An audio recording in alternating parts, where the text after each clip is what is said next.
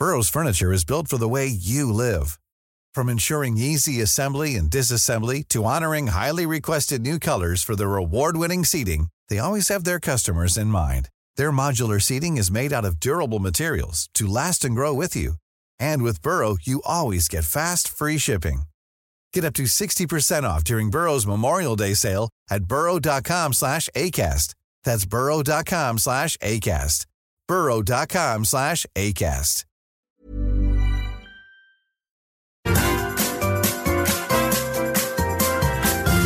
You are listening to the Mother of All Talk Shows podcast with George Galloway. Before I start on the really big stuff, Ghislaine Maxwell was on British television. Well, Rupert Murdoch's television, which not many people see, of course. But how does that work? You're serving time in a US penitentiary for serious crimes against children, and you get to appear on TV. Well, she told a harrowing tale of the difficulties of being a vegan and being in an American prison, how boring the prison diet was. She told a harrowing tale about the murder of her paramour, Jeffrey Epstein. But it seems the particular purpose of the interview given by Ghislaine Maxwell on Rupert Murdoch's TV was to exculpate Prince Andrew. Now, we're running a poll. Is the photo of Prince Andrew with Virginia Giuffre fake? You can vote on it on our Twitter handle, on my Twitter handle, on my YouTube channel, and on my Telegram channel, and on the YouTube community channel. And thousands of people already have. We're asking, was that photograph of Prince Andrew fake? Well, I've got to confess to you, I believe it is fake, which makes it all the more surprising that Prince Andrew gave her 12 million British pounds, presumably supplied by Her Majesty the Queen, as was, God rest her soul, and therefore our money, British taxpayers' money. 12 million smackers, even though Prince Andrew says he never met the girl.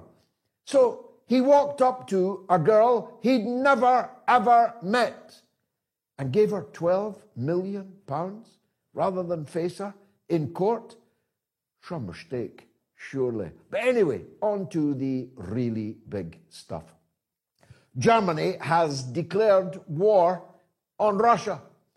Don't take my word for it. Take the foreign minister of Germany's word for it. This very day, in the Reichstag in Berlin, outside of which stand 2 Russian tanks from the last time that the Russians visited Berlin in earnest, in May of 1945. They were placed there so as to warn revanchist German politicians that making war in Europe with the Iron Cross on your livery should never really be done again, because the last time it led to the death of the best part of 100 million people around the world. It led to the Holocaust, whose memorial we respect and revere again this very day, in which 6 million Jewish people were systematically, industrially massacred in a genocide. It led to the massacre in the gas chambers of Roma, of disabled people, of communists and trade unionists. It led to the triggering of war throughout the world, this German fascism. Those tanks would appear to have lost their historical resonance, because according to the German foreign minister, in a so-called socialist, so-called green government in Germany, literally declared war this afternoon. We are at war with Russia, she said. Just as an aside, as a matter of international law, that now would permit Russia to invade Germany, to bomb Germany, to bomb that Reichstag right now, because the German government has declared it is at war with Russia. Well, of course, two can tango. Luckily, Russia is unlikely, at this point at least, to do that. But the proximate reason for the foreign minister's extraordinary statement was that the German government had decided to send their Leopard tanks, or Panzers they call them in Germany, into the hands of the regime in Kiev to fight the Russians with. I don't know if they'll scrub off the Iron Cross, but whether they do or they don't, whether it's called a Leopard now, as it was a Tiger in the Second World War, it's a Panzer. It's a German Panzer rolling over the Ukrainian border to fight Russians. You feel me? You see where I'm going with this? Of course, militarily, these Leopards will be snuffed out before you can say, I don't know, Arnold Schwarzenegger, whose father fought alongside those Panzers in the Second World War. But before you can say Arnold Schwarzenegger, these tanks will be wiped out. In fact, Russia would be legally entitled right now, to destroy those tanks before they even reach the Ukraine. But they probably will not. But as soon as they hit the earth, the Russian air superiority will snuff them out. They will be burning husks on the Ukrainian steppe very, very quickly. They will be militarily insignificant. There are a dozen of them, or maybe 24. If you add in the ones that went to the Netherlands, that went to Poland, let's say there's 100 of them. Let's say there's 150 of them. Russia has 15,000 tanks, plus total air superiority over the battlefield. So the life expectancy of those tanks and the tank crews will be Ukrainian, of course. The EU is ready to fight to the last drop of blood of the last Ukrainian, but they will not be in the German tanks themselves, at least not at this point. They will be destroyed. But the sending of German tanks has certainly... I spoke to a Russian this very day, a woman I'd never met before, a woman in exile from Russia, a woman with absolutely no connection with the government in Moscow, a woman with absolutely no political support for the president of Russia. But she was sure as mad as hell at the fact that German armor is once again going to be fighting Russians, because her grandfathers, you see, fought in the Great Patriotic War, which I remind you cost the lives of 26 million Russian citizens. 26 million Russian citizens were killed the last time that German armor crossed the Ukrainian border. Can you think of anything more incendiary? Anything more inflammatory? Can you think of anything more escalatory than sending German tanks to fight Russians? Are these people insane? But of course, this woman I spoke to today, who hasn't been in Russia for decades, is not untypical of what Russian public opinion will this evening be doing. A new war fervor will be sweeping Russia this evening. And all of the paraphernalia of the Great Patriotic War will now be seen everywhere, on the streets, in the windows, in the hearts and minds of the Russian people. Are these Western leaders insane? Well, you've got to wonder about that. I don't mean Joe Biden. He is clearly insane, no longer in control of his faculties, either at the top or the bottom of his personage. But what about the others? What about little Macron? What about little soldier Schultz? What about little Rishi Sunak? Isn't it extraordinary that none of these people are any taller than Napoleon was? He once said that Russia was a colossus with feet of clay. And not long after he said it, the Russian army was in Paris. Yes, at the Champs-Élysées in 1814. The little men in charge of our national and international affairs, and the soft in the head, at the head of the war coalition of NATO, led by the United States, are leading us literally to disaster. And nobody is doing anything to stop them. Hardly a voice in the Reichstag raised against it. And I salute those few voices that did. Hardly a voice in the French National Assembly. And no voices at all in the British Parliament, where another very little man is sending British tanks, not for the first time, of course, to fight the Russians. Churchill did it more than 100 years ago, sent 100,000 British and Commonwealth soldiers, Empire soldiers, they called them then, at least they were honest, to fight to try and regime change the government in Moscow. But we're doing it all over again. 9 of them we're sending. That'll make a big difference on the battlefield. Of course not. But the big man I want to turn to now. The big fat man. The big fat man that once watered the workers' beer from Downing Street. The big fat man, Boris Johnson.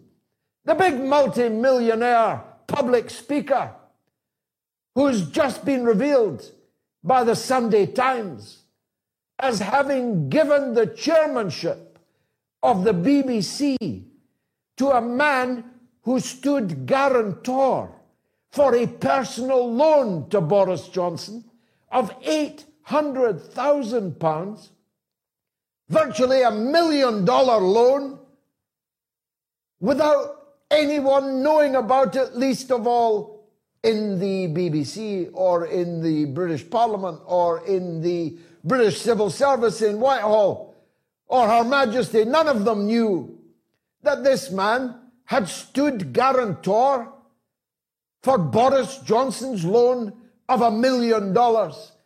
And 8 weeks later, he gave him the chairmanship of the BBC. If that was happening in, I don't know, Ukraine, we'd be calling them one of the most corrupt countries in Europe. In fact, that's what we used to call the Ukraine before it became plucky little Ukraine to whom we should give all our money and all our weapons and maybe eventually all our life's blood. Boris Johnson was not facing the music in the British Parliament about his payola with the chairmanship of the BBC. He was in Kiev. Why was he in Kiev? How was he in Kiev?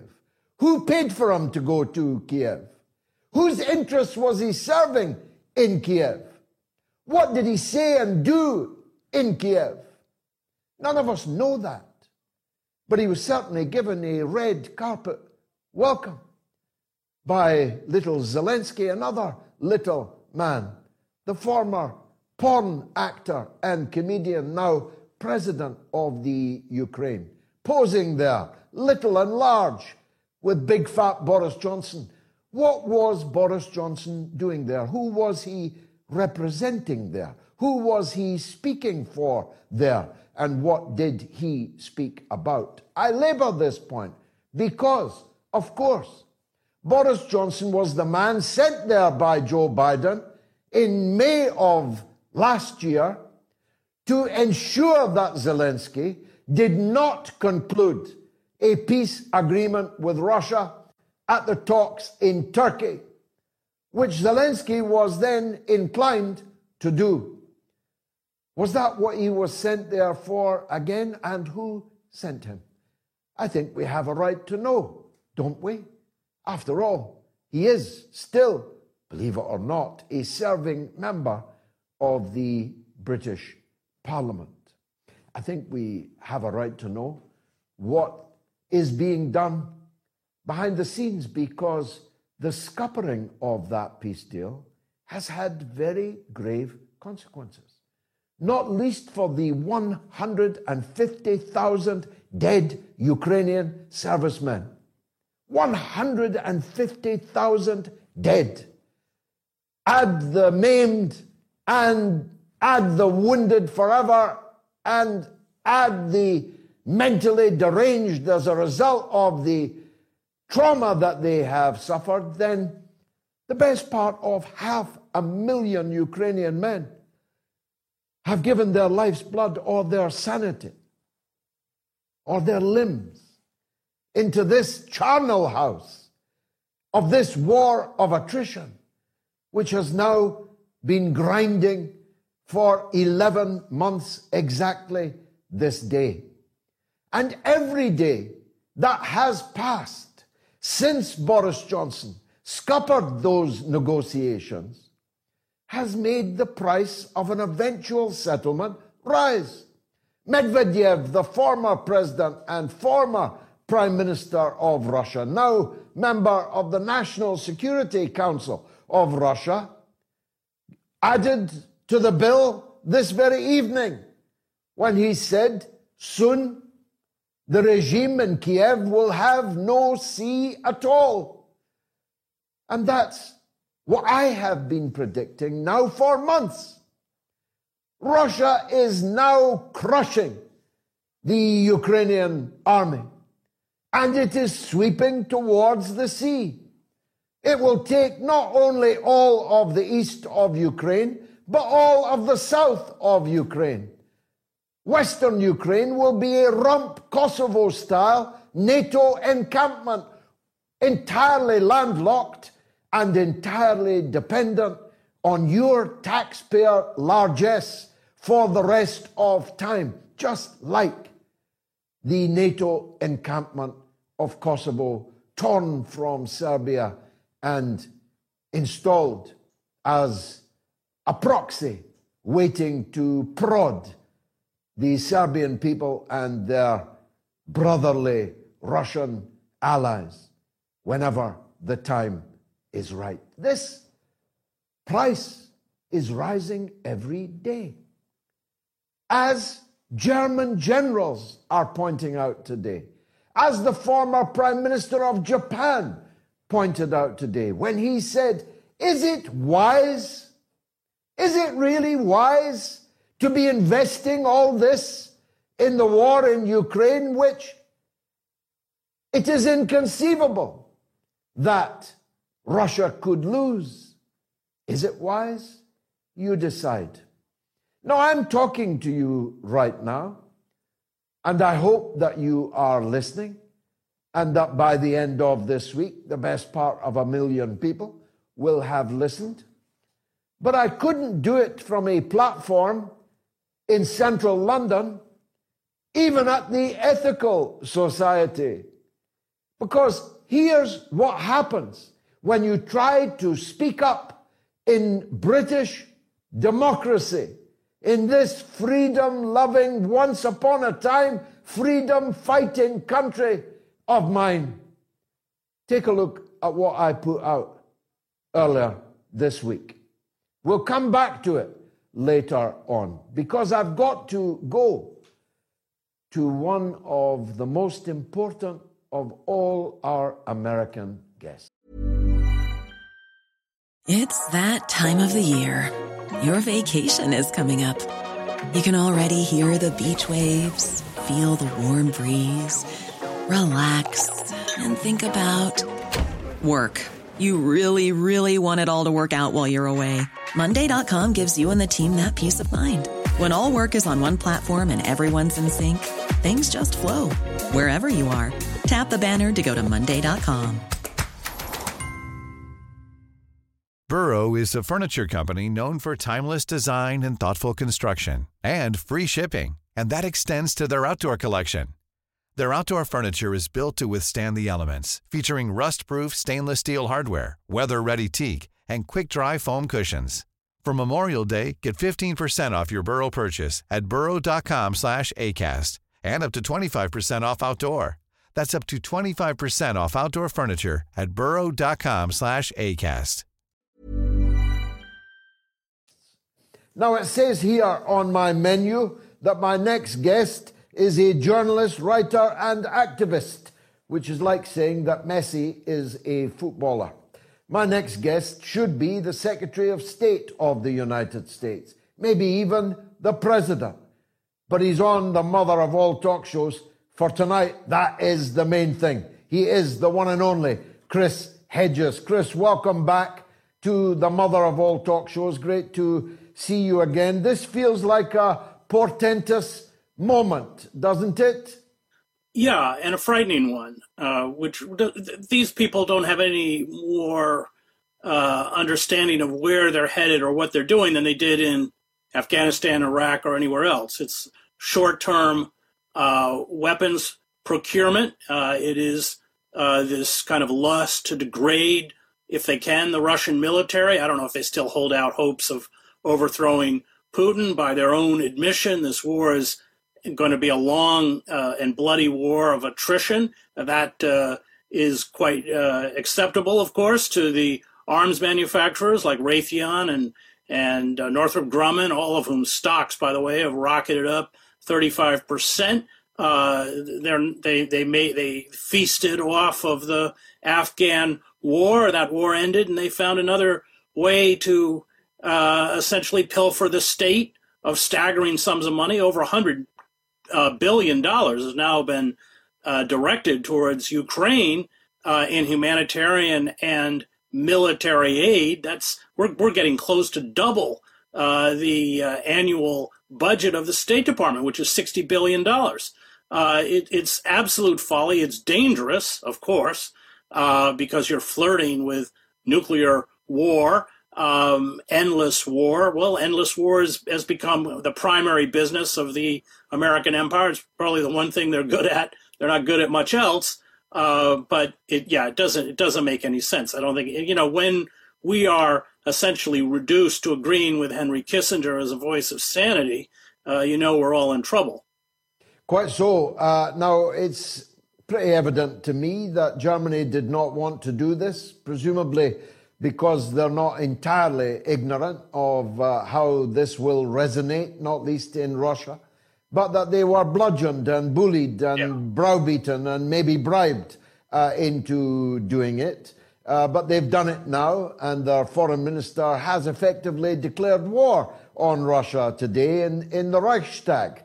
And the United States, according at least to the media, is going to send the Abrams tank. I'm not sure why. Didn't perform particularly well in Syria or in Iraq. But then I saw that Ukraine will actually have to pay for the Abrams tanks that the US is sending, $400 million, which adds up to about $13 million per tank, which is quite a lot of money for smoking armor. But of course, these are all escalatory steps, aren't they? And run the risk of, the tanks didn't work. Maybe we'll need to send the aircraft next. Yeah, well, that has been the trajectory since the beginning of this conflict. It's been a constant ratcheting up. Patriot missiles, more sophisticated air defense equipment, etc. Very sophisticated artillery pieces.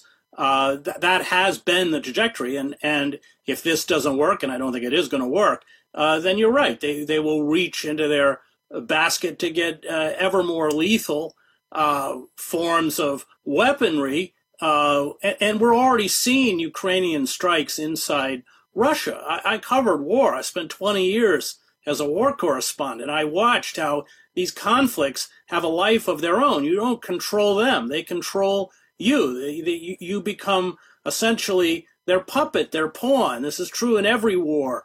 I won't go into all the details in the Middle East, but where we end up, and the longer you're there, the more the kind of ridiculous contradictions are essentially embraced. I mean, if you remember, we went into Syria to overthrow Bashar al-Assad. Then we armed $500 million to quote unquote the moderate rebels. Then we got frightened, so we started bombing the people we'd armed, essentially becoming Assad's de facto air force. I mean, this is what happens the longer these conflicts go on. German reluctance is I think twofold. One, as you correctly pointed out, it comes very close to a de facto declaration of war.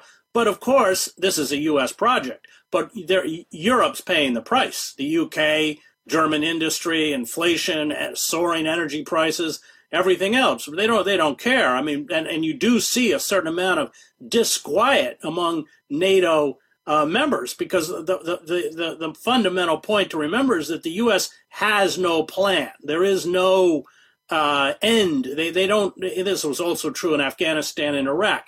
The only goal is to perpetuate it, but they haven't thought about the consequences, and they haven't thought about how to terminate the conflict. Indeed, they don't want to terminate the conflict. You talk about buying these weapons. Remember that about 40% at least of the money that is appropriated for Ukraine goes directly to the U.S. arms manufacturers. This is also true when we give foreign aid to Egypt, when we give foreign aid to Israel, $3 billion a year. A huge percentage of that is mandated to go towards U.S. weapons manufacturers, and they have to buy their weapons, whether it's the F-16 or anything else. And that's also true with the military aid for Ukraine.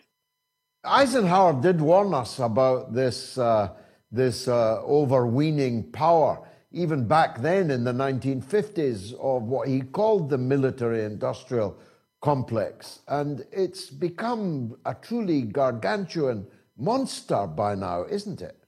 Yeah, I mean, and this is how late empires die, as Arnold Toynbee pointed out. It's unchecked, unregulated, unaccountable militarism and military adventurism. Remember, the military is responsible, along with the political leadership, for just one military debacle after another, starting with Vietnam, whether it's Iraq, Syria, Afghanistan, or anything else. Nobody's ever held accountable. Untold trillions of dollars. I don't know what the final figure, 7 trillion. And then, of course, the suffering on the part of innocents in Iraq, in Syria, and Libya, and everywhere else, who are to this day are still paying the price. And look at Afghanistan. I mean, it's horrific. The empire essentially funnels all of its resources, 850 billion. That's a rough figure. We spend more on that when you count Veterans Affairs and you count the nuclear weapons program, which is separate from the budget. You're close to $1 trillion a year. Meanwhile, the United States is collapsing internally. And this, of course, replicates the dying days of any empire. The tragedy is that as we go down, we're bringing so many people with us. But the Pentagon's unaccountable. It is a political power in and of itself that no one, not Bernie Sanders, no one can confront. And anybody, the few brave politicians who get up and speak the truth to the war industry, like Dennis Kucinich, are erased. It was the Democratic Party that he was in the House of Representatives. He never voted for a military appropriation bill, constantly called out the war industry, and the Democratic Party redistricted his district to essentially drive him out of the House, which worked. And then when he ran last year for mayor of Cleveland, they pumped in, we don't know because it's dark money, but millions upon millions of money to defeat him. The only two national candidates for president that we have ever had since the end of World War II that have taken on the war industry, Henry Wallace, 1948, Roosevelt's former vice president, and George McGovern in 1972, were destroyed. in a bipartisan coalition. I knew McGovern. As soon as McGovern got the nomination, the hierarchy of the Democratic Party joined forces with the hierarchy of the Republican Party under Nixon to make sure McGovern was defeated in a landslide, as he was, with all the dirty tricks and everything else. So the military industrial complex, which you're right, everyone should go back and listen to that farewell address by Eisenhower. It's not only uncontrollable, but it's a political force at this point that any politician who attempts to confront, and we used to have a few decades ago figures like Proxmire and others in the Senate who at least call out waste or call out, redundant weapon systems or weapon systems that cost overruns or weapon systems. That's all gone. I mean, the last Pentagon budget, the Congress voted to give the Pentagon $45 billion more than the Biden administration requested. It's just insane. And that's some people say that we're being alarmist when we talk about nuclear war. I talked about it. You talked about it. But I just ask people to ponder this, Chris, and I'd like your view on it. It is ineluctable if NATO fights Russia and is beginning to prevail, Russia will be existentially threatened and must inevitably use at least its battlefield, if not its intermediate nuclear forces. And ditto if the reverse happens. If NATO is fighting Russia and Russia is prevailing, then the hundreds of nuclear warheads now scattered all over Europe on American military bases would inevitably be used. And once one nuclear weapon has been fired, inevitably a second at least, and maybe many more in both directions would have to be used. Yeah. Well, the danger is that now they've created what they call tactical nuclear weapons, which are low-yield nuclear weapons that can devastate a city, but don't devastate an area the size of a full-blown nuclear missile would. And so you talk about how it becomes gradual, that there's a kind of slow escalation in terms of the potency of the weapons that are deployed. That would be the first step. But you're right, you don't control it. And people should go back and look how close we came during the Cuban Missile Crisis. In fact, we were probably saved from nuclear war by a Russian submarine captain who didn't take the bait. But we had Curtis LeMay, who was the head of the Air Command, pushing Kennedy to bomb, just as later in the Vietnam War, he was pushing Johnson to use nuclear weapons in North Vietnam. So and this, of course, we've had the scientists have just with the doomsday clock, just pushed it closer and closer. We are flirting with, seriously, we are flirting with total annihilation. It's an extremely dangerous game. But when I mentioned before that it's not thought out, the consequences are not thought out. I mean, these are people who created the conflict anyway by expanding NATO up to Russia's borders. When Gorbachev, I was in Eastern Europe in '89 covering the revolutions, Gorbachev wanted to build a military and economic alliance with the United States and Europe. And so did Yeltsin, and people forget, so did Putin at the beginning. But if they didn't Russia wasn't willing to be an enemy, they'd make Russia an enemy because they couldn't justify the billions upon billions in arms sales to Eastern Europe in these now 14 countries in Eastern and Central Europe that have been joined to NATO. It's extremely short-sighted. George Kennan, the great Sovietologist, correctly before he died, called the expansion of NATO beyond the borders of a unified Germany the greatest diplomatic blunder in post-Cold War history. But again, that history is erased. I mean, you bring it up, but the mainstream doesn't bring it up. And you attempt to hold a public event to discuss these issues, and they do what they did to all of the great people, Keir Hardie and others in World War I, who denounced the folly of the collective suicidal folly of World War I. They're doing to you what they did to them, which is deny them a venue. Hopefully, you won't end up. I think Hardie, didn't they put him in prison finally? Well, don't rule that out, Chris. The situation, though, it's a sign of weakness, isn't it? I was making the point in a video I'll show later. In the run-up to the Iraq War, I was on mainstream television and radio more or less every single day, because the mass media recognized that my point of view was shared by a significant number of people in Britain, and they felt a duty, I know it sounds quaint now, to at least give it house room, even if only to try and rubbish it. But they couldn't ignore it, and didn't ignore it. But no one can now appear on mainstream television or radio or get a hearing in the press or, as you've rightly alluded, even get an indoor venue without being assailed and cancelled. This is not a sign of strength on the part of our rulers, is it? It's a sign of weakness. Well, yes, exactly, because I think they understand how mendacious and tenuous the justifications for this perpetuation of endless war in the Ukraine is. And so because they're aware of that, any kind of critique becomes very threatening because they don't really have any arguments for the perpetuation of this war that I find rational or coherent.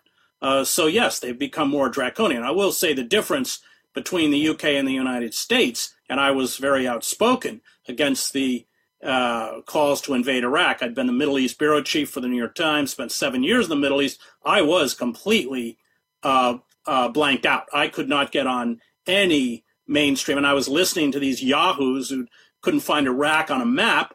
I'm also an Arabic speaker, expound upon how the Baathists were going to greet us as liberators and democracy was going to be implanted in Baghdad and spread outwards across the Middle East, and the oil revenues were going to pay for reconstruction and endless stuff that was just non-reality based. It was a complete fantasy. So you are now going through essentially what those of us who were informed about the Middle East attempted to do to block the Bush. Well, it was a bipartisan invasion of Iraq and Afghanistan.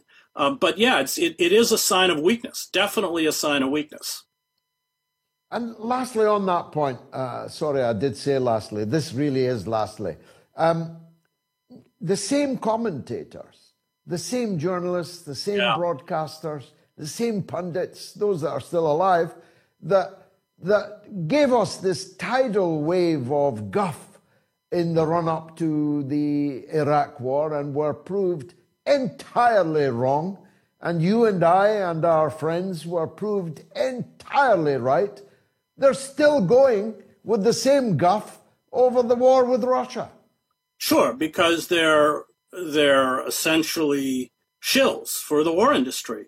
The war industry funds their think tanks. The war industry, in some cases, in the United States, in some cases, owns the cable channels on which they appear.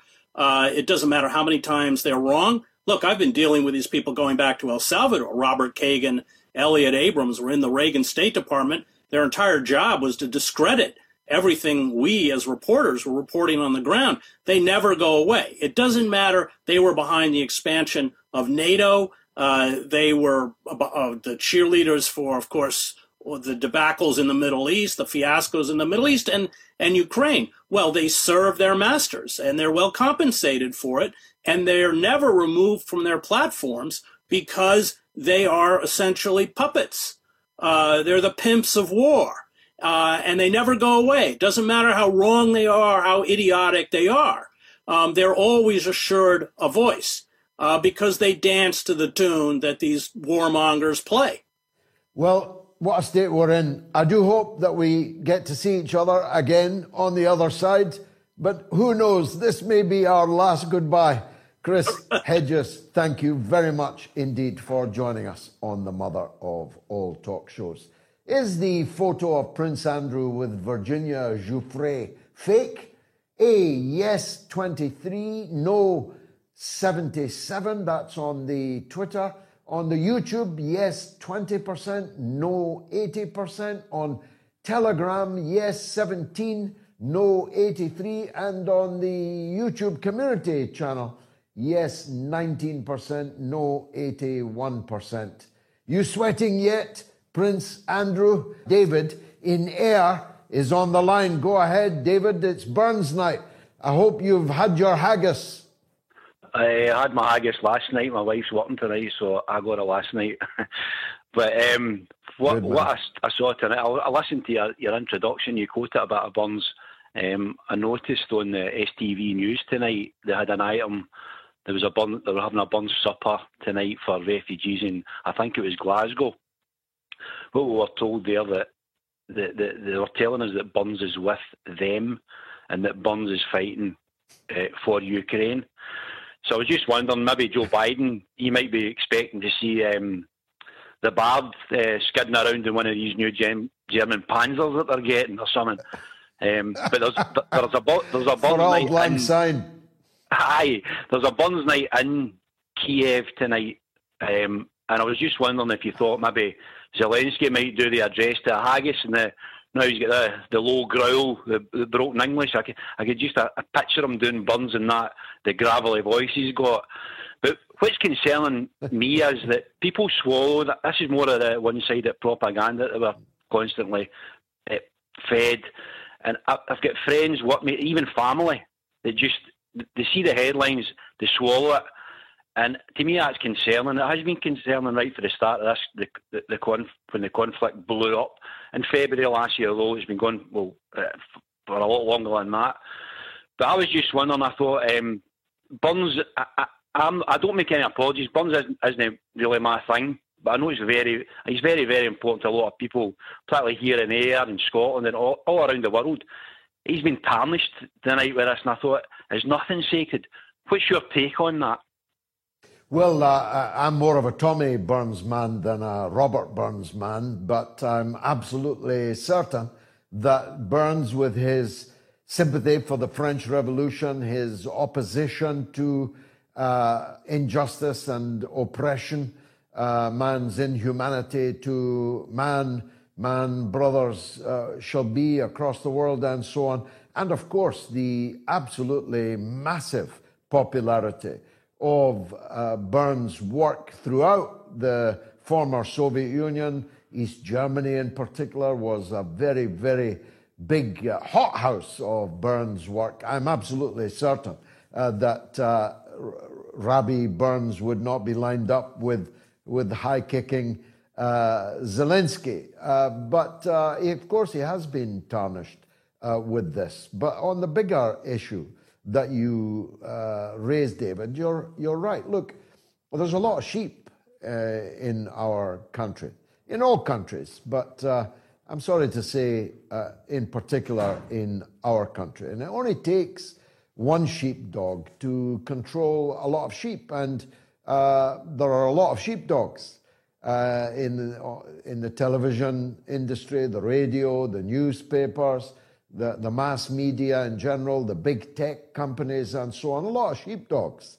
So they're obviously going to be able to round up a lot of sheep, but in this case, they're rounding them up onto what might be their final journey on the truck to the charnel house. And that's what's so depressing, melancholy about it. Because this is not some war against what Churchill would have called the fuzzy wuzzies. This is not a war in the third world that can't hit us back that we're now involved in. This is not a war, a one-sided war, where we can punch hell out of the other side without any fear of retribution, of paying any real price, other than in the lives of our servicemen that we send there to do it.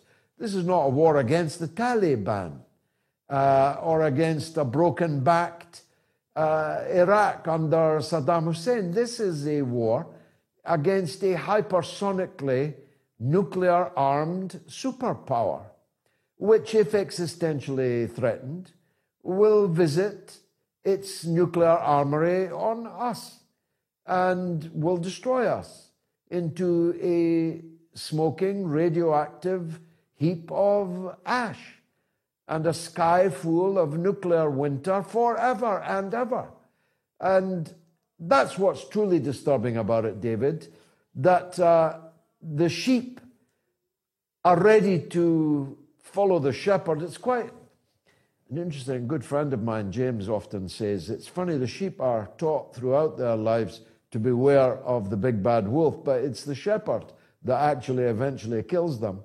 And I'm afraid that our people are being led by the nose into what might be that final sheep pen. Thanks, David, for the call. Now, you heard Chris Hedges and I earlier talking about what happened to our No to NATO, No to War rally, which was first cancelled by a Christian church. How the Pharisees rejoiced. And then we went secular. We booked the historic hall of the secular society, the ethical society, in Red Lion Square, the most famous progressive fortress of any public space anywhere in London, where Jeremy Corbyn's mother and father first met and wooed. Here's what happened. You probably already know by now, but our No to NATO, No to War event in central London on 25th of February has been cancelled for the second time. The miscreant this time is Conway Hall in Red Lion Square, the so-called Ethical Society. They sent us an email of cancellation 15 minutes before making a public statement, and the two should be compared and contrasted. The wording of their public statement and the wording of their email to us show the Ethical Society to be, well, somewhat economical with the ethical actuality. They say in their letter to us, readily available, published by us online, that the unprecedented onslaught of intimidation, unprecedented by us in recent times, they say, was the reason that they have had to cancel. And so fascism triumphs. You would have thought that an ethical society would have felt, well, a moral compunction to stand up to what may, after all, be only a few hundred trolls with a few hundred accounts each. But they have not done so. They took a lot of money from us for the booking of Conway Hall. Obviously, all of that will have to be returned, but we'll be suing them in the small claims court for any other damages that we believe we can establish that we have suffered. For me personally, it's no skin off my nose. I have plenty of platforms reaching far more people than would fit into the Conway Hall. Like this video, for example, which will be seen by many, many thousands of people. In any case, you know, my race is almost run. I'm confident about my place in things, about the fights I've fought, the words I've spoken and written, the stands that I have taken. But ponder this. At that meeting in Conway Hall, were to be speaking two former British ambassadors. Their excellencies have been banned by the Ethical Society at Conway Hall. Two serving members of the European Parliament have been banned by the Ethical Society, Conway Hall. Two former British members of Parliament with more than 40 years of service in the British Parliament between us. The Vice President of the Train Drivers Union, ASLEF, Low Key, the popular entertainer, and many, many others have all been banned because of an unprecedented onslaught of intimidation by online trolls. And this is where it begins to concern you. Even if you don't support me, like me, you may hate me, but you have to understand this. This cancel culture will one day perhaps be visited on you. Certainly, perhaps, on causes that you support. If you think this cancel culture stops with me, then you're making a very grave mistake. And you need to ask yourself, is this the Britain that we want to live in, where censorship and shadow banning and deplatforming and cancellation of public meetings becomes the norm? Is that what our fathers and grandfathers fought for in the Second World War? Is that what we bled for? Is that what we stood for? Is that what we now stand for? We're people who disagree with our country's wars, disagree with the war alliances in which our country is in, are to be banned and silenced. And I was comparing this with what I experienced back in 2002 and 2003 in the run-up to the Iraq War. And it shows how much worse things have become. I was on television and radio almost every day in the run-up to the Iraq War and in its immediate aftermath. Not because the television companies liked what I had to say, but they recognized that what I was saying was something that was supported by a significant number of people in Britain. And they felt a duty, an obligation, in some cases in the BBC, an obligation by charter to reflect all the views that were present in a matter of public controversy in Britain. Compare that to today. Nobody who opposes NATO, nobody who demands an end to the Iraq war, the Ukraine war rather, nobody who demands the end of this endless pouring of weapons and petrol onto the flames in Ukraine can get a hearing. Not on TV, not on radio, not in the newspapers, and now not even in the halls of the Ethical Society in Red Lion Square. This shows that the state and its ideology is weaker than it was before. It could tolerate dissent and opposition, calling it democracy and freedom in the past, but it cannot any longer do so. The old world is dying. It's Gramsci's birthday, after all. The new world is struggling to be born. We do live in the time of monsters. You've gone quietly into this good night. I'm sorry to put it so bluntly to you. You've gone quietly into this period in which dissent, in which disagreement can be criminalized, can be ostracized, can be deplatformed at any minute by big tech, by the government, or even at the behest of online trolling. We have lost this battle of Red Lion Square, but we will win the war. Of that I am certain. Fascism will be defeated, and soon. It's just a pity that the British people will have had this time so little to do with it. I'm George Galloway. I'm no to NATO, no to war.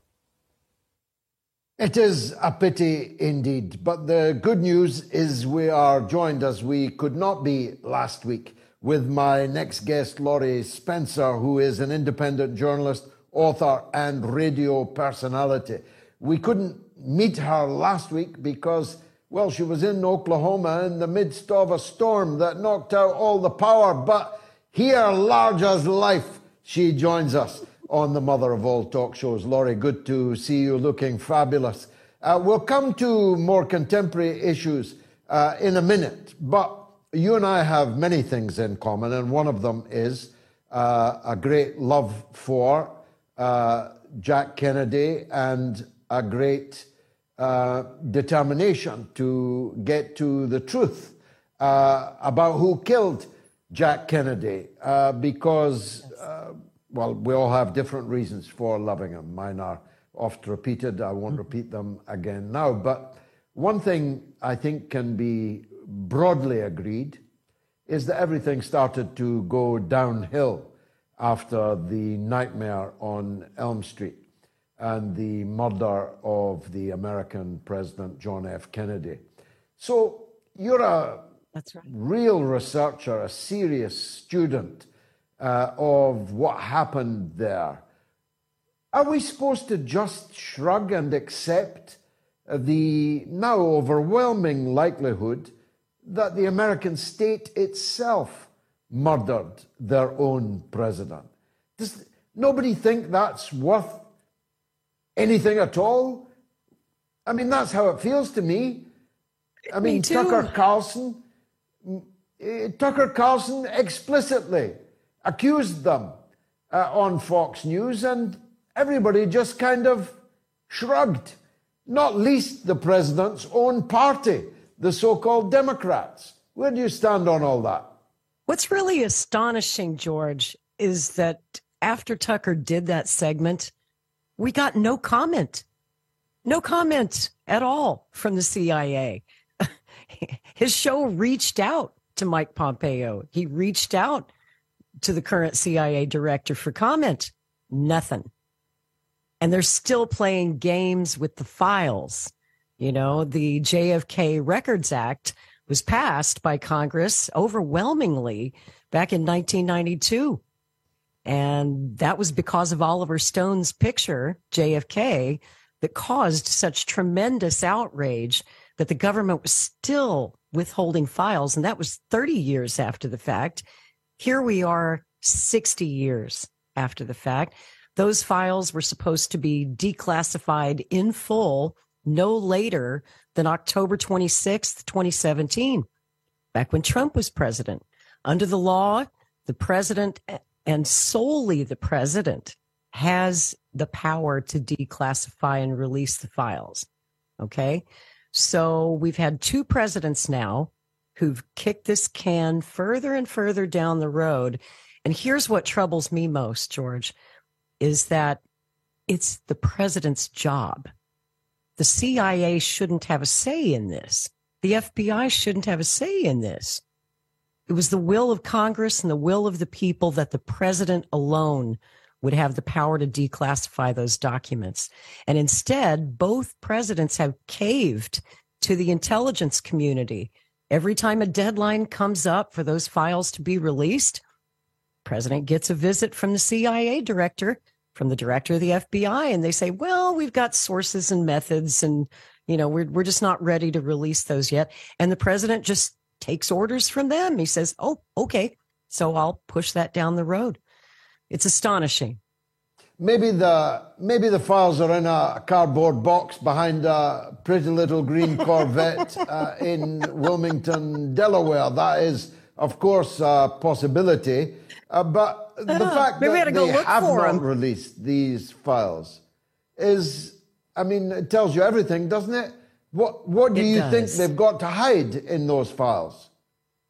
You know what they say, George? Sometimes no comment is more incriminating than a comment.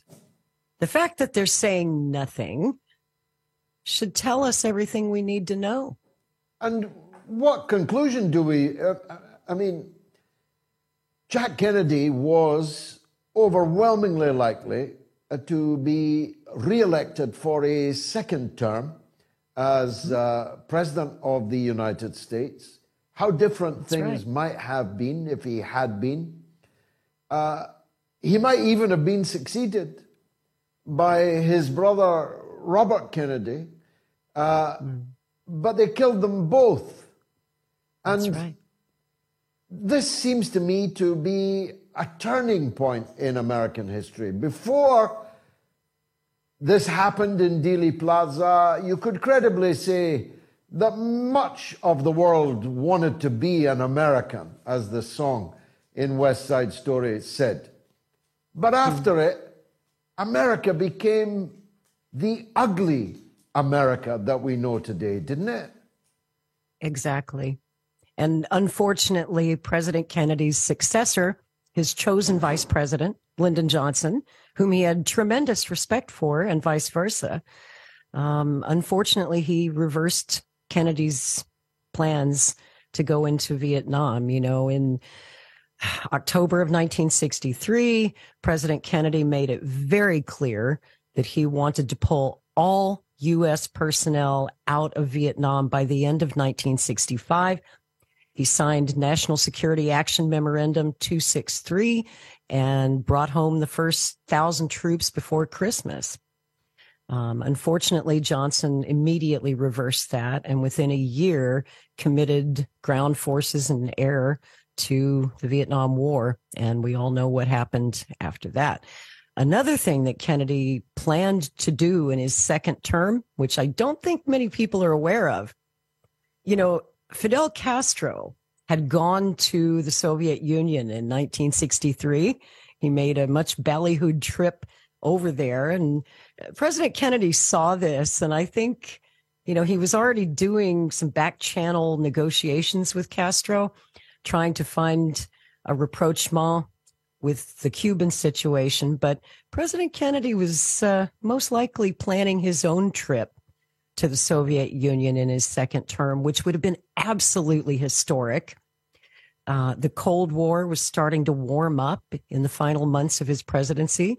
He and Nikita Khrushchev were actually having a pretty good dialogue back and forth. I would almost go so far as to say that they were becoming friends. Khrushchev cried when President Kennedy died, So had President Kennedy made that trip to Moscow, imagine how different the next 60 years could have been. Yeah, we would have never have lived through Russiagate as we've been doing all these years. Just before we leave film, you mentioned Oliver Stone's immaculate work, JFK, and subsequent work. We've got the Oscars coming up. Can we expect a visit by Zelensky to the Oscars, do you think? What'll be the highlights? I just can't wait for all that virtue signaling from the Hollywood elite about how much they love and support Ukraine. My God, George, did you hear the news today? I mean, Germany, Nazi Germany, just declared war on Russia. What year is it? Where are we? Is what could possibly go wrong? What could possibly go wrong? And yet over here in the United States, it's not our top story today. You'd think every newspaper would have the headline, World War III begins. Germany declares war on Russia. And people over here in the U.S. are just going about their day. It doesn't even register with them that World War III is underway.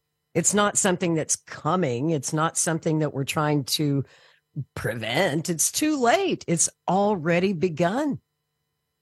Are they waiting for a formal declaration of war? Extraordinary. Of course, it is historically the case that the American people think that they are safe with oceans apart, oceans away from the theater of battle. And of course, that has hitherto been true. But of not course, always, though. American we haven't lives forgotten were December lost 7th, in the 1941. Sorry, go on. I was just going to say that's not always the case. We still remember December 7th, 1941, Pearl Harbor. That was when our illusions of not being touched by the World War were shattered. We haven't forgotten that. Yes, I hope we haven't. True. Although Hawaii is a moot point and a long way from the United States the mainland itself. But right. You'll see I'm not all that keen on how the United States annexed Hawaii, but leave that for another day. The reality is, if the war starts, it will be your sons and daughters nowadays that will be fighting it, because as I keep saying, I'm not sure it's fully understood in the United States. Portugal isn't going to fight Russia. Neither is Spain or Greece or the Netherlands or Belgium.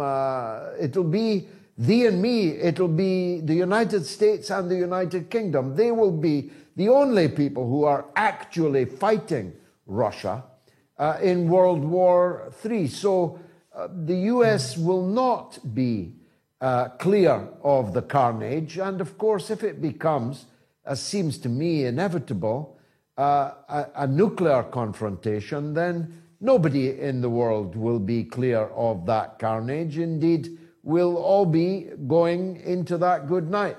But that just doesn't seem to be grasped in the United States. It's just like President Kennedy said about his generals in 1962 during the Cuban Missile Crisis when they wanted to use nuclear weapons. He said to some of his close advisors, he said, no one's going to be around to tell them they were wrong. And George, we're already involved. We've lost 6 Americans that I know of in this current conflict. Just lost another former Navy man a few days ago, last week. And as we speak, there are Ukrainian troops here on American soil, right here in Oklahoma, training at Fort Sill. I was going to say, they're in your very state. They're in my state. And nobody told us they were coming until they were already here. Nobody asked the citizenry of Oklahoma if we wanted this, if this was safe or okay. So they're over here training on Patriot missile systems as we speak, George. And to my mind, that means our armed forces are involved, whether that's in a advisory capacity or a battlefield capacity. We are involved. And I would think that Putin probably looks at it the same way. As well he should. I would think so, too. And, of course, advisors were what the first Americans in Vietnam were called. And advisors, as history shows us, are constantly reinforced with more and more lethal aid and then boots on the ground. But those boots will not be uncontested. I was making the point earlier, with all due respect to Afghans and Iraqis, Russia is not the Taliban. Russia is not Saddam Hussein's broken-backed regime in 2003. Russia is more than capable of fighting back. You know, the Taliban didn't have nuclear weapons. I love your work, and now that we've met, I love you. How can people follow you? How can they support you? You can find me on YouTube at Laurie Spencer, and you can find me on Twitter at Real Laurie Spencer. And I love you, George. I've loved you for 25 years. And as a matter of fact, to get myself psyched up for this interview, I was rewatching last night, and I've watched it many times. I watched your testimony before the Senate Intelligence Committee back in, what was that, 2005? Yeah, it was a good day. Beautiful. Just beautiful. God gave me wings that day. It's my best day so far, Laurie. But this one, meeting you on the Mother of All Talk Shows, is up there. Thank you very much indeed for joining us. I encourage everyone to follow Laurie on Twitter and to look at her work on YouTube. It really is of the highest caliber. So tell me, do you think that picture of Prince Andrew and Victoria Giuffre is a fake? Yes or no? You can tell me on Twitter, on YouTube. I reached, finally, 230,000 subscribers on my YouTube channel this day. But, in fact, 240,000, I'm reliably informed. I want to get to the 250,000 mark this year. Tell me I'm wrong, and I can do it. Tell me that you have subscribed to my YouTube channel, and you can vote on that poll there or on my Telegram channel, t.me/George Galloway, or on the YouTube community poll. The YouTube comments are pouring in. John Pearson says, I do respect Chris Hedges. He has been in places that many would not have done. Thanks, George. Thank you, John. He is an immensely important figure. Monkey Boy says, when the US shipped arms to Britain during World War II, the Germans targeted those ships. Will there be another Battle of the Atlantic? A little known fact, Monkey Boy, is that the arms they were shipping us, we actually had to pay for, and we're still paying for until 2007. Ernest Gibson in Alabama, Bernau Jabri in Ethiopia, Dagan Morningstar in East Anglia, Maria de Lourdes Oliveira in Portugal. Greetings to all of you. Crowhawk says, the first draft of Ike's farewell speech spoke of the military-industrial congressional complex, but the word congressional was removed, possibly too close to the truth. I just noticed that Nancy Pelosi sold a massive multi-million bundle of Google stocks before the rest of us knew that Congress was going to be cracking down on Google. In most countries, they'd call that insider trading. But in the United States, they merely applaud her perspicaciousness. Let me take a quick break. Even when we're on a budget, we still deserve nice things. Quince is a place to scoop up stunning high-end goods for 50 to 80% less than similar brands. They have buttery soft cashmere sweaters starting at $50, luxurious Italian leather bags, and so much more. Plus, Quince only works with factories that use safe, ethical, and responsible manufacturing. Get the high-end goods you'll love without the high price tag with Quince. Go to quince.com/style for free shipping and 365-day returns. You are listening to the mother of all talk shows with George Galloway.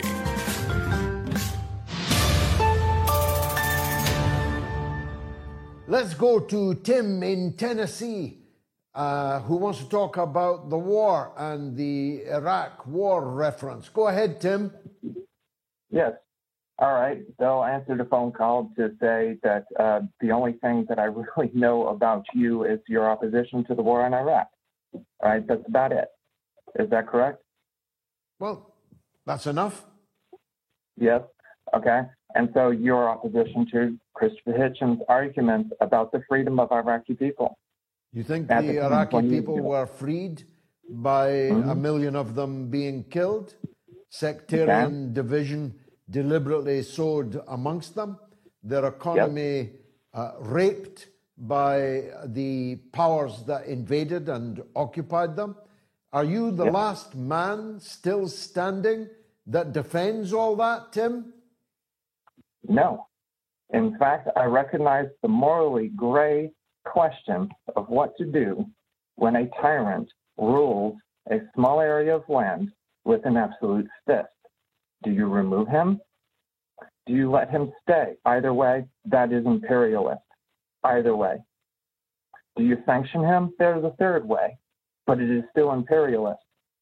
Whether you do nothing or do a little or do it all, it is imperialist. No wonder you're so nervous and fragile with your arguments, Tim, because they are redolent of Madeleine Albright, now burning in the seventh circle of hell, if there is justice, who, when Leslie Stahl on ABC News put it to her that over 500,000 Iraqi children had perished as a result of American sanctions, and did she think that the sanctions were therefore worth it?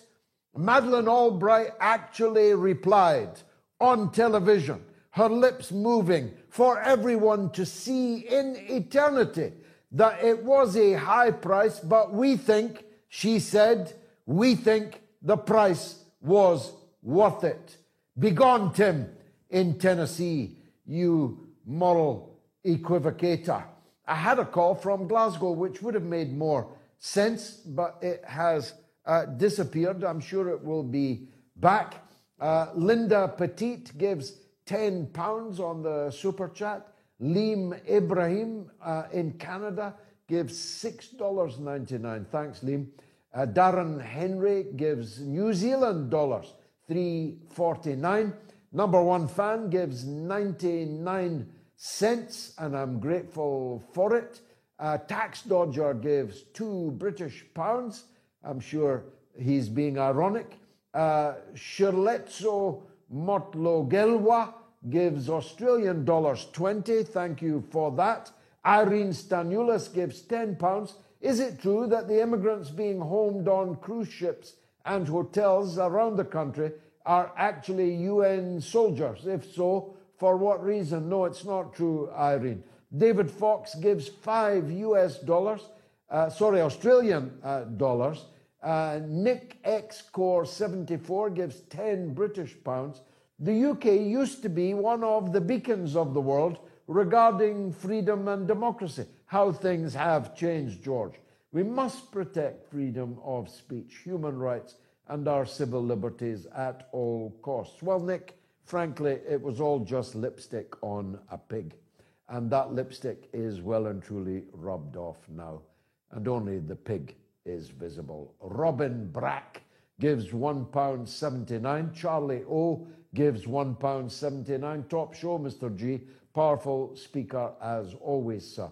Thank you very much. The calls are coming in, and Kim is in Portland. And let's hear from Kim. Go ahead, Kim. Hello, cheers from Portland. It's okay. When I'm here, I tell people if they're flying over just to wave, no, don't bother stopping. There's so much strife on the ground here. There are a lot nicer places in the U.S., but I don't need to knock my own backyard. I'm very sorry to hear that, Kim. I'm sorry indeed.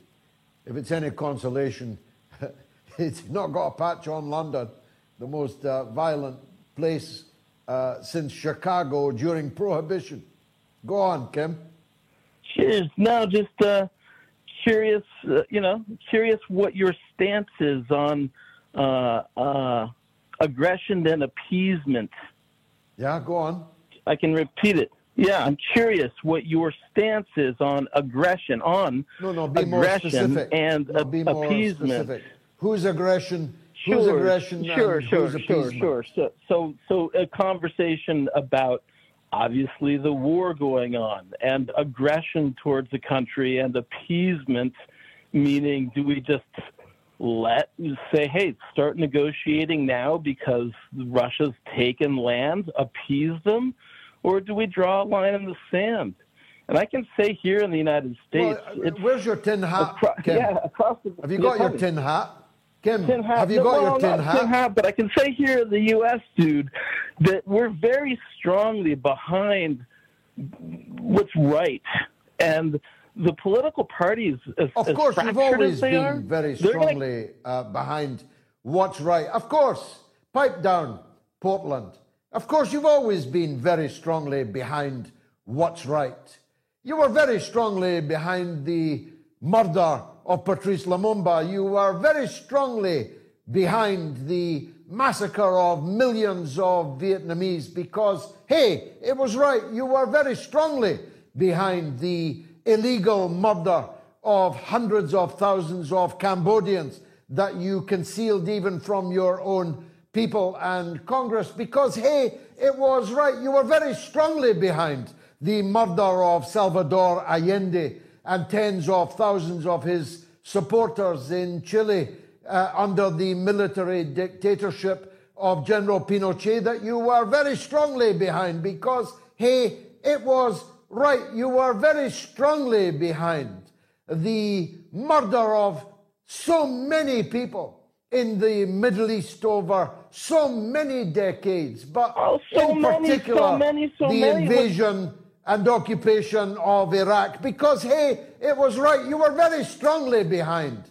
the killing of 1 million people in Iraq because, hey, it was right. You were very strongly behind the 2 decades of mass murder of people in Afghanistan because, hey, it was right. We're supposed to believe that you stand up for what is right. Who are you trying to kid, Yankee? Nobody believes you. Nobody believes that you ever stand up for what is right. You backed the overthrow of the elected government in Ukraine. Its president fleeing, its parliament in flames, its legislature legalizing the discrimination and outlawing of the language of a third of the people who lived in eastern Ukraine. Then you put your weapons into Ukraine to prepare for the day that you would confront Russia using Ukraine as a cat's paw. Not because it was right, but because you wanted to break up Russia and steal its wealth. You see, Kim, in Portland, Yankee Doodle Dandy, nobody believes you. Nobody watching this believes that you are up to any good in Ukraine, or frankly, anywhere else in the world. Not in the Straits of Taiwan, not in the South China Sea, not in the Pacific Ocean, not in the Middle East. Nobody believes that anything you do because it's right. Be gone, you clown. Let's hear from Dale in Surrey, who wants to talk about the tanks. Go ahead, Dale. Oh, hi, George. Nice to be on the show, as always. Just before I get to that point, you're welcome. I just want to, before I get to that point, just let you know that disgusting, damaging, defamatory comments that were made about you on Twitter are still there. That one I engaged with, he rightly said, should be sued for making such defamatory comments about you. Yeah, although when I threatened to sue him, I didn't realize that he was actually living in Ukraine and therefore way beyond the reach of justice. But if within the time period he does publicly return to the England that educated him, he'll definitely be hearing from my lawyers. Thank you, Dale. Yeah, the tanks. The numbers are unbelievable. And they said, 31 Abrams tanks and 14 Leopard tanks. I just want to, you probably know about this, maybe some of your viewers don't, but during Operation Barbarossa, the fight for Stalingrad, I was watching a documentary recently where Hitler was shocked to find out that there were 35,000 tanks during that period. So it shows you the capacity that Russia has to mobilize when it needs to. Why do you think the people in the West, in Britain and America, still believe that sending a few hundred tanks is going to end up defeating Russia when it won't? Well, it's not even a few hundred, Dale. It's barely a few dozen. And you know what? There's no sight in Britain, as Macaulay said, more repugnant than the British people in a moral panic, in a bout of moral virtue signaling, to paraphrase. And when I see on social media all these people who become experts on tanks, I mean, it beggars belief. The number of people talking about tanks when they know nothing about them. I speak as a former Lance Bombardier Royal Artillery Battery 2 Army Cadet Force. I speak as a former cadet for the Royal Marines at Poole in Dorset. I speak as a Member of Parliament for nearly 30 years, taking a close interest in defence matters, including defence procurement. These clowns that have got the leopards are free trending on social media, on Twitter, would not know the front end of a tank from the back. And they certainly have no idea that 14 Leopard tanks doesn't even add up to a row of beans. And the Abrams tank even less, because it's junk. Abrams tanks are junk. They will be cannon fodder for the Russian Air Force and the Russian artillery that will smash them into smithereens. And I could laugh at it, but of course, that will merely be a harbinger of the next escalation to come, because they'll say, we got all excited about these tanks, we sent these tanks, the Russians destroyed all these tanks, what are we going to do next? What are we going to throw into the fire next? Dale, last word to you, my friend. Yeah, I just want to also just point out that I'm really disappointed to hear that the Conway Hall venue was removed. Like you said, that before they gave in to intimidation from the cyber thugs. I do want to come, so I was just wondering if you've got any venues lined up so I can show my support.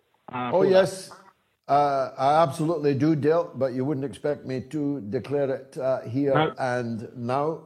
The meeting on the 25th of February, as Chris Williamson put it, will go ahead come hell or high water.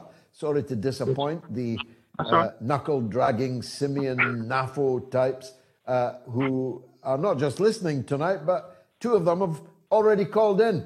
Thanks, Dale. Stephen is in Glasgow. Happy Burns Night, Stephen. Oh, very happy Burns Night, George. How are you, my friend?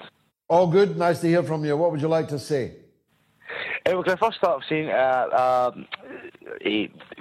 God blessings from my family to yours, my friend. I've been a long-time listener, first-time caller. I wanted to phone in on the conflict in Ukraine.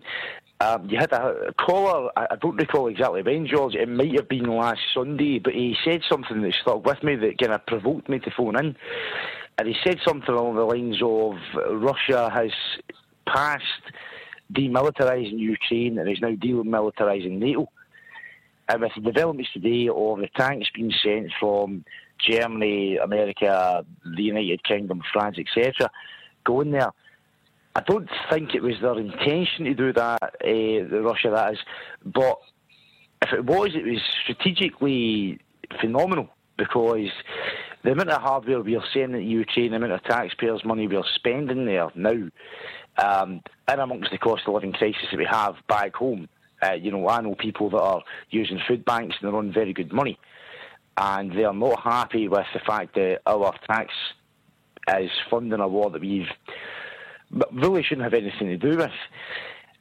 All this hardware that's going to Ukraine and that Russia, let's be quite frankly honest, are going to annihilate when it gets there, because Ukraine do not have the personnel to, one, man them, two, operate them, three, are trained to use them. So the Russians will annihilate them. So it's a waste of, absolute billions of pounds. And it's going there because the American empire is failing day by day by day. And as I say, I don't imagine that it was Russia's intention to demilitarise NATO, but it's a bonus for, the special military operation in that respect. And I think it's going to... Well, I'll tell you what, Stephen, that is such a brilliant call. I'm not going to try and trump it, as it were, by adding to it, except in this regard. First of all, Russia never wanted this war. If the government of Ukraine had not been overthrown in 2014, none of this would be happening. If the first decision of the coup regime in Kiev had not been to outlaw the Russian language and culture, spoken and practiced by 1/3 of their population, all living in the east of Ukraine, this would not be happening. But even then, Russia never recognized the breakaway republics, which were formed by people who refused to recognize the overthrow of the government in Kiev in 2014. Russia never recognized them. There never were Russian forces. All the other lies that so many people appear to believe. There were never any Russian forces in eastern Ukraine. There was never any recognition of these breakaway republics. And although Russia was not a party to the Minsk II agreements, it was very keen that they should be implemented, as it appeared were the governments of Germany and France, who signed the Minsk II agreements as guarantors, as were the Security Council of the United Nations, which adopted the Minsk II agreements. And if those Minsk II agreements had been honored and implemented, there would have been no war to talk about this evening. It would never have happened. But we now know from Merkel and Macron that there was never any intention of implementing the Minsk II agreements. They were, in Merkel's words, merely to buy time for the Ukraine to improve its military position, with the full backing of the secret relationship between NATO and Ukraine throughout all these last 8 years, now almost 9 years. And so, even in April of last year, in Turkey, Russia was prepared to sign a peace agreement with Zelensky, and Zelensky was prepared to sign it, which would have ended this war on considerably better terms than it will now end on. Now it will be settled on the battlefield. There will be no negotiation about an end to this conflict. Without the complete regime change in Kiev and the complete demilitarizing of Ukraine, the kicking out of the very last NATO personnel or Western mercenary, the denazification of Ukraine, these are the minimum terms for the end of this conflict now, and that was ineluctable when the Boris Johnson scuppered peace talks were destroyed in April, May of last year. And as I quoted earlier, as Medvedev said today, soon the Kiev regime will have no sea at all. These are very portentous words. Russia is now determined to take the entire southern coast of Ukraine, to leave it landlocked and isolated from the hinterland of Europe, because it will not allow the Western Ukrainian state, as will then become, to be a base camp for the NATO empire threatening them. And why should they? They were promised that NATO would not extend 1 inch, these were the words used by the United States government, to Gorbachev, the fool never got it copper-bottomed and fastened, not 1 inch to the east of Germany, if the Soviet Union allows Germany to reunify and the Berlin Wall to fall. Not 1 inch to the east has become 1,000 kilometers to the east. Russia will not accept that. It has been invaded too many times before along that very same corridor, by the Swedes, by the French, by Napoleon, by Hitler. Never again.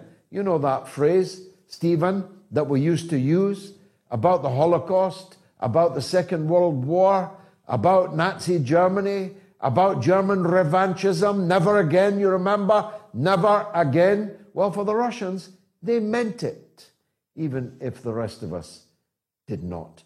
Now, the poll has closed, and it appears hardly anyone agrees with me, and that the Prince Andrew Victoria Giuffre photograph is a fake. I believe that that photograph is a fake for a variety of reasons, which, as I say, makes it all the more remarkable that Prince Andrew gave somebody he'd never met 12 million quid, but 5,612 people have voted, and they voted, roughly speaking, 80-20, that they believe the picture is genuine. Tough luck, Andrew, I tried.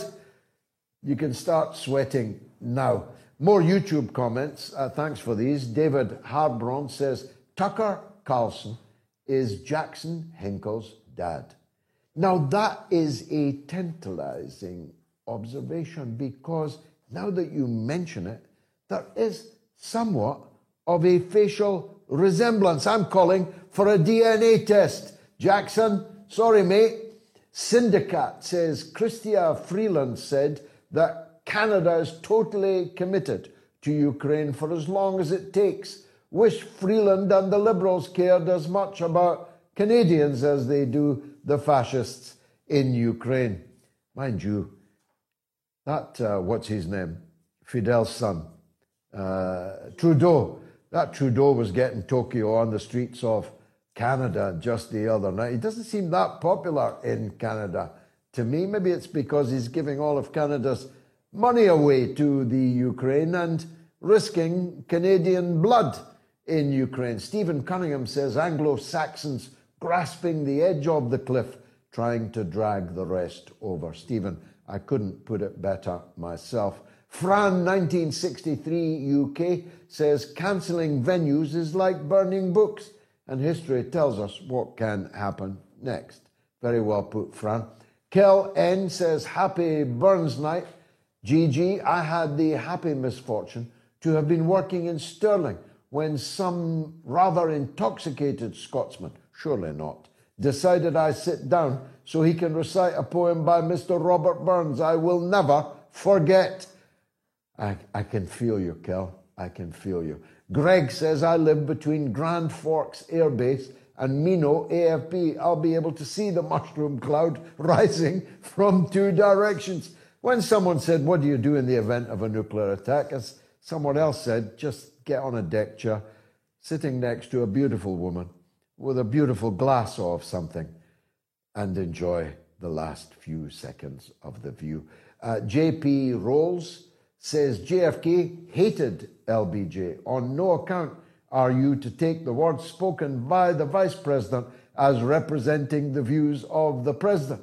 A text sent to a foreign embassy before an LBJ visit, and as well he might. Jack Klugman, great historic name, says White Helmets won an Oscar. Well, look, the road show is the real show, not the Oscars. Although, is the British comedian guy, what's his name again? Guy who caused mayhem the last time, is he doing it again? The real show is in Sunderland on Tuesday, the 7th of February. Get along to the Sunderland Mother of All Talk Shows Roadshow. You might get interviewed and you might appear on the show, on the moats itself, on the television, in subsequent editions. So there are still some tickets left. You can get them there. Make sure that you're there or be square. That's the Sunderland Roadshow on Tuesday, the 7th of February. Take your spouse, your girlfriend, boyfriend out for an early Valentine's. Come and see me and Gayatri in Sunderland. Why don't you? Back to the lines. Neil is in Edinburgh. Go ahead, Neil. It was just on the position of JFK and what I believe personally happened. First of all, contrary to your guest Laurie, JFK started the war in Vietnam. A lot of people like to pull that card straight out of the bag. You know, JFK was opposed; he was removing troops. JFK started that war and had the full intentions of going the whole 9 yards with that war. Now, with regards to his assassination... But he did. Why did he withdraw 1,000 troops before Christmas in his last year? But they were military advisors. They weren't combat troops. Well, why did he withdraw them if he was determined to continue to escalate I come the war? like yourself, I come from a military background. They'd done their job. Mm-hmm. So they were no longer needed. That sounds pretty tenuous to me, Neil. But anyway, go ahead. Everyone's entitled to their own point of view. Go ahead. Just moving on to what I believe personally happened to JFK. JFK had made a lot of enemies within the CIA, etc., the military-industrial complex, etc. However, one big enemy that he did make, but it was never ever made public, was David Ben-Gurion, and John F. Kennedy opposed Israel getting the nuclear bomb, and he opposed it so furiously that Ben-Gurion resigned over it, and RFK, Robert Kennedy, as the Attorney General, he gave the American Zionist Council 72 hours to register as a foreign agent. And after JFK got killed, they just changed their name to AIPAC. Now, moving on to LBJ, his auntie was one of the founding members of the American Zionist Council, and he was also having an affair. And this is open information. This isn't hidden away. It's only new to people that just don't know it. And he was having an affair with a Mossad agent called Matilda Krim. John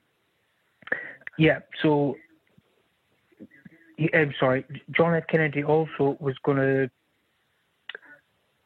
honour the Palestinians' right of return. He was going to pump billions into Ireland, going back to his Catholic roots. And with LBJ getting sworn in, smiling on the plane on Air Force One, he gave us the USS Liberty, where 34 American sailors were murdered by Israelis who were strafing the lifeboats of this intelligence ship in the Mediterranean that was flying the American flag. And one of the pilots who got told to strafe the lifeboats was even imprisoned for not doing so, because he says it's an American ship. Why are we attacking it? And also, John F. Kennedy would never have allowed the USS Liberty to happen. He would never, ever have allowed the 1967 land grab, because let's be honest, that's what it was. Ilan Pappé and Miko Peled, they've all exposed the documents how the 1967 land grab had been pre-planned, because 2 weeks after the NATO troops had been removed from the Sinai, that's when Israel attacked all of its neighbours. So it had been planned for ages. Now, with what happened in Dallas... Well, look, you've educated us all, Neil. Not everything that you said I accept, but given the hour, I don't have time to argue with you. It's been a very interesting call from the capital of my country, where they are indeed celebrating the great Robert Burns this evening. Let's take a last call. That's all we've got time for.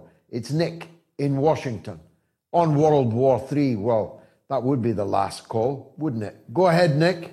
Hi, George. I was listening to your show just as I was doing some organizing here in Washington, D.C. for Rage Against the War Machine. February 19th at the Lincoln Memorial here, our partner rally to your no to NATO. And I just had to speak to someone who understands the gravity of the situation that we're in. The tanks are one thing. The weapons are one thing. Like you said, those are going to be destroyed. But unbelievably more concerning is the fact that you have the German foreign minister saying that Germany is at war with Russia, that Germany has effectively declared war against Russia. Over the last few weeks, the last month, they have completely dropped the pretense of the idea that this was a proxy war, that it was to help the Ukrainians.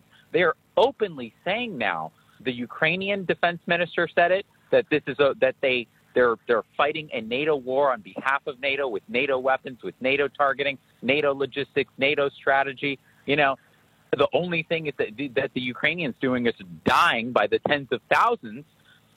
But now you have it even being said in a NATO country, in Germany, of all places, Germany, saying that they are declaring war, again, in alliance with Nazis, that this time are right on the border of Ukraine. It's truly unbelievable. Your last guest also said that this has been nowhere in the United States. That is completely true. Not a peep about this on the mainstream media, nothing. And so we are slow walking into, this is World War III, but we are slow walking to a nuclear level of escalation.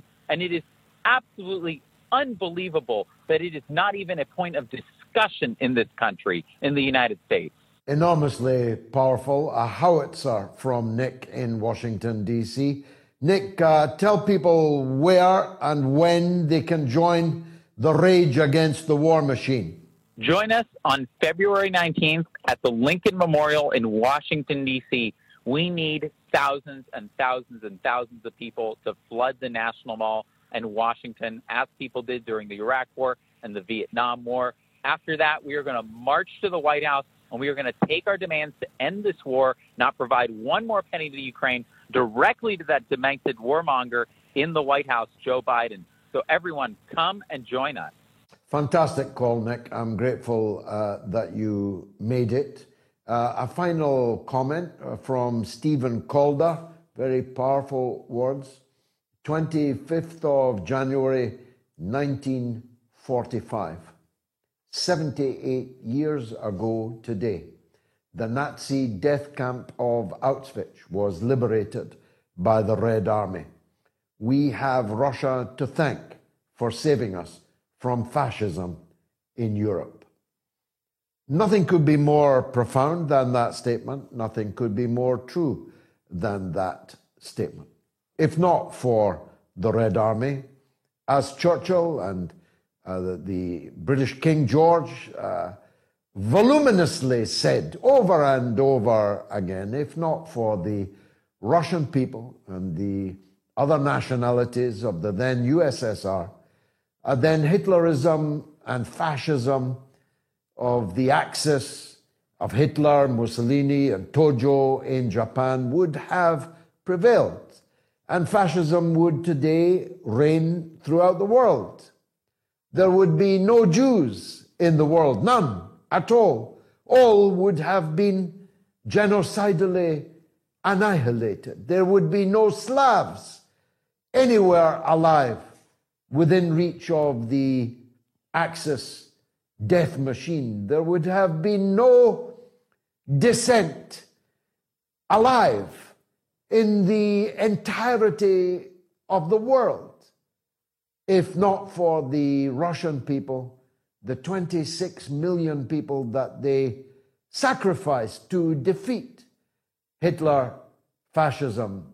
If not for Zhukov and the sacrifices of the Red Army. In Berlin itself, where the Red Army lost hundreds of thousands of men. In Berlin itself, at the end of the Second World War, in the fight to literally crush to dust, to ash, the beast himself and his coterie in those final days in Berlin. If not for the Russian people, I would now be speaking to you in German, except I would not be speaking and you would not be listening.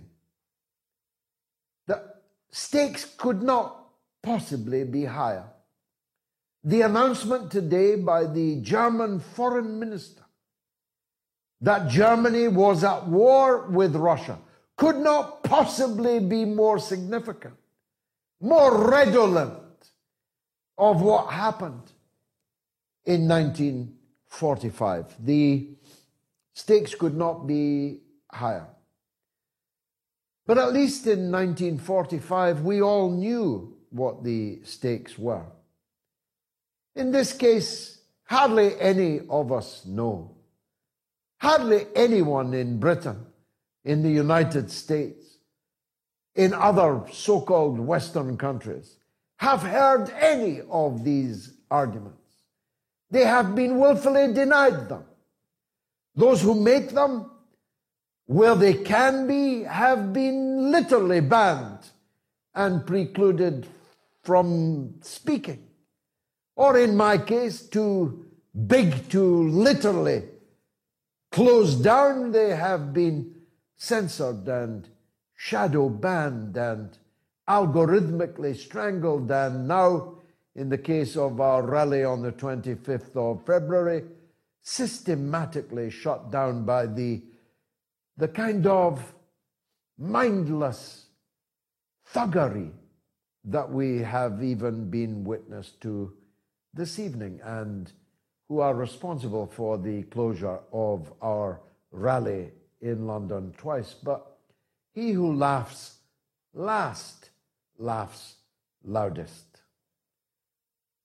Fascism will fail, will be defeated, and very soon, much sooner than most of these fools can even begin to imagine.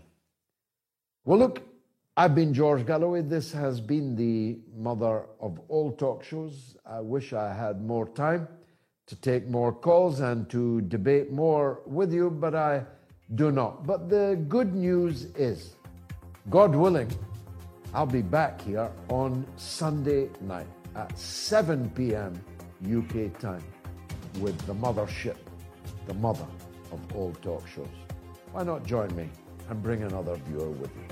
Good night.